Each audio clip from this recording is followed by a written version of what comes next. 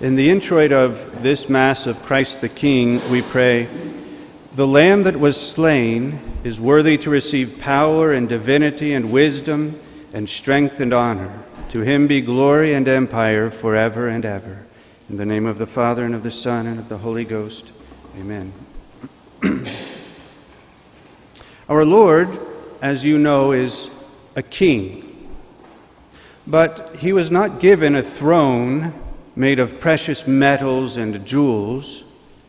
He reigned from the wood of the cross. His kingdom was not of this world. He tells us that himself in today's gospel. And perhaps it was because of that he had only a handful of souls that were always loyal, faithful to him. There was no one, of course, that was more faithful than Mary, our Queen, our Mother, who stood with him through thick and thin, while all was at its darkest points, when the world had despised our Lord, his priests had hanged him upon the gibbet, his friends had run away from him through fear of the world. Our Lady herself remained loyal. When the world conspires against our Lord, and we feel that temptation, and believe me, it's no surprise. We all feel that temptation sometimes. When we feel that temptation to run away and hide, as the apostles did, we have but to look at Mary, who stands there firm, like a pillar of strength. But just as Our Lady was so very faithful, he also had, our Lord had his disloyal friends too, and no one was more disloyal than Judas. And his disloyalty was the worst sort. He was one of Christ's chosen friends, chosen by God himself to spend time with him, to live with him for 3 whole years, to receive so many proofs of the love of the Sacred Heart, and to witness so many miracles that proved our Lord's divinity and the truth of the faith that he was establishing. Yet it was those miracles that Judas used to betray his Savior. Did you ever think of that? You see, in the past, whenever his enemies tried to capture our Lord, he would hide himself miraculously from their sight and walk right through the crowd and escape. This he did more than once. And so Judas, being avaricious and always wanting to make a buck, he decided he would use these miracles to do so. He would sell his Lord to his enemies, thinking that all the while he'll do it again.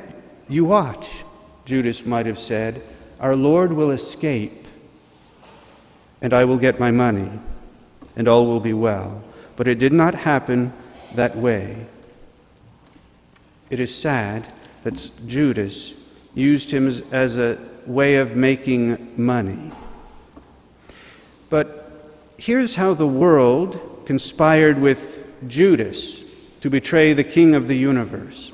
It was Wednesday of Holy Week, the day before the great feast of the Pasch, on which the council, the Sanhedrin and the chief priests, they all assembled, and it was at the very same hour when our Lord prophesied to his apostles his coming crucifixion. This council, this terrible council, met not in public places, not the assembly room of the temple, which would have been proper in cases such as these, but secretly they met in the palace of Caiaphas, the high priest. The decision here was not whether or not they should kill our Lord. That decision had been made long ago. The subject of this meeting was how they were to go about it. Should they do it openly and by force? Should they do it secretly and craftily by surprise? The decision to do it secretly won out, but they said, we cannot do it until after the Pasch is over. And the reason was they feared the people. At the Paschal season, there were many people from all over who come to Jerusalem to celebrate. And one author tells us that those crowds were always inclined to disturbances, tumults, and fighting. So they feared, because many of the visitors were followers of our Lord, they feared that the people would rise up and cause some sort of sedition. They feared, in other words, not God, but men. Just then, Judas, a friend and apostle of our Lord, enters the picture. And he sees the priests, and he says, "What will you give me? And I will deliver him unto you." Now Judas had entertained the thought of betraying our Lord for a long time. Remember that principle in the spiritual life, that no one just falls away from our Lord all of a sudden. It happens little by little through neglect in small things that gradually lead to a serious fall. Well, the rest of Judas' story you know quite well. As human beings, we have certain ways of learning things. One of them is, and this happens quite often, that we learn through the mistakes of others. And that is what we want to do today. To learn through the mistakes of Judas. Because after all, it is the feast of Christ the King, and we wish to be loyal to our Lord. One author states that the fundamental cause that brought Judas to fall was his shallowness, his superficiality of character. And he said that Judas seemed to be a man of no depth or moral stamina. He couldn't lift his thoughts to heaven and think of anything else but earth and earthly gain. But secondly was his worldliness and ambition. He did not understand the kingdom of Christ. He had this idea that many of the Jews did at that time, that the Messiah was to be a temporal king with an earthly kingdom. Judas believed that. With all his heart, he believed that. He had what we call a worldly spirit. And St. John says in sacred Scripture, "If any man love the world, the charity of the Father is not in him." The world, never forget it, it is the enemy of Jesus Christ and his gospel. What is the world?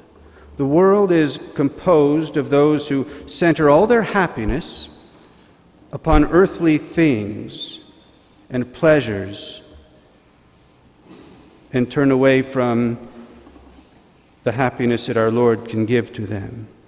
In fact, the world is such an enemy to our Lord that in his last solemn prayer, after the Last Supper, he formally excluded the world from his prayers. He would not pray for them. He predicted, our Lord did, that just as the world hated him, so it would hate and persecute all of his followers. So I ask you a question today. Do you desire to be near our blessed Lord? Judas did not. He left his place near our Lord at the Last Supper, and thereby gave up his throne in heaven near our Lord. He wanted no part with him.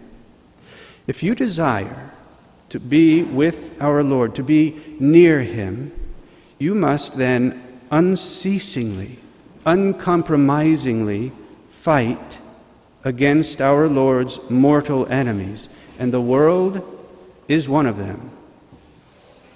They say that just as light and darkness cannot exist together because one necessarily casts out the other, so our Lord and worldliness cannot exist together in our heart. One will expel the other. Never will they be together. And that's the struggle of so many of our Catholics, particularly the youth.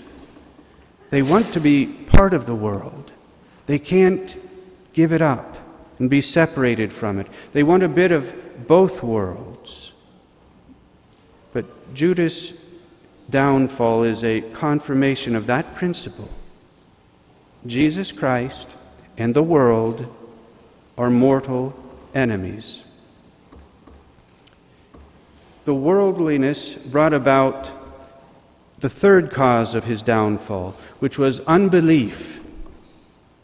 Gradually, his worldliness, his desire for material things, blinded him to the faith and brought about its entire loss.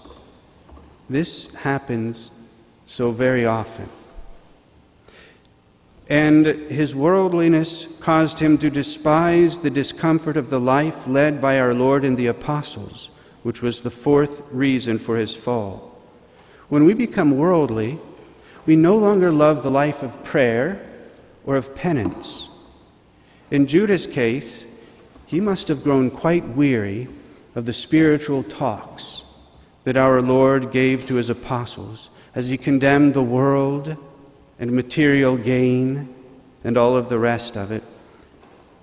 The friends of Christ, too, the other apostles, must have annoyed him because he no longer shared the same interests as they did. They loved our Lord, and he did not. And that separation eventually led to Judas's despising our Lord himself. Now, it is truly the spirit of worldliness that brings about a fall. And there is no more dangerous time than the one we are going through today. No one speaks about heaven, eternity, hell, or anything like that. It's all about material gain and pleasure. But in these days, clear lines are drawn. We either belong to Christ or we belong to the world. We can no longer straddle the fence. And if we could, remember the saying, the fence belongs to the devil. To triumph over the world, it's not easy, but it is simple. We must study the lives of the saints who are loyal followers of Christ the King. And a word to the young people thinking about vocations, whether to married life or the religious life. I so often hear this excuse, well, before I settle down, I'd like to see what's out there. I want to experience what goes on out there in the world. I want to just enjoy myself a little bit. Well, no, you don't need to do that. The world is the mortal enemy of Christ. What you need to do is to settle down, to look at Christ your King on the cross, and choose. May God bless you. In the name of the Father, of the Son, and of the Holy Ghost. Amen.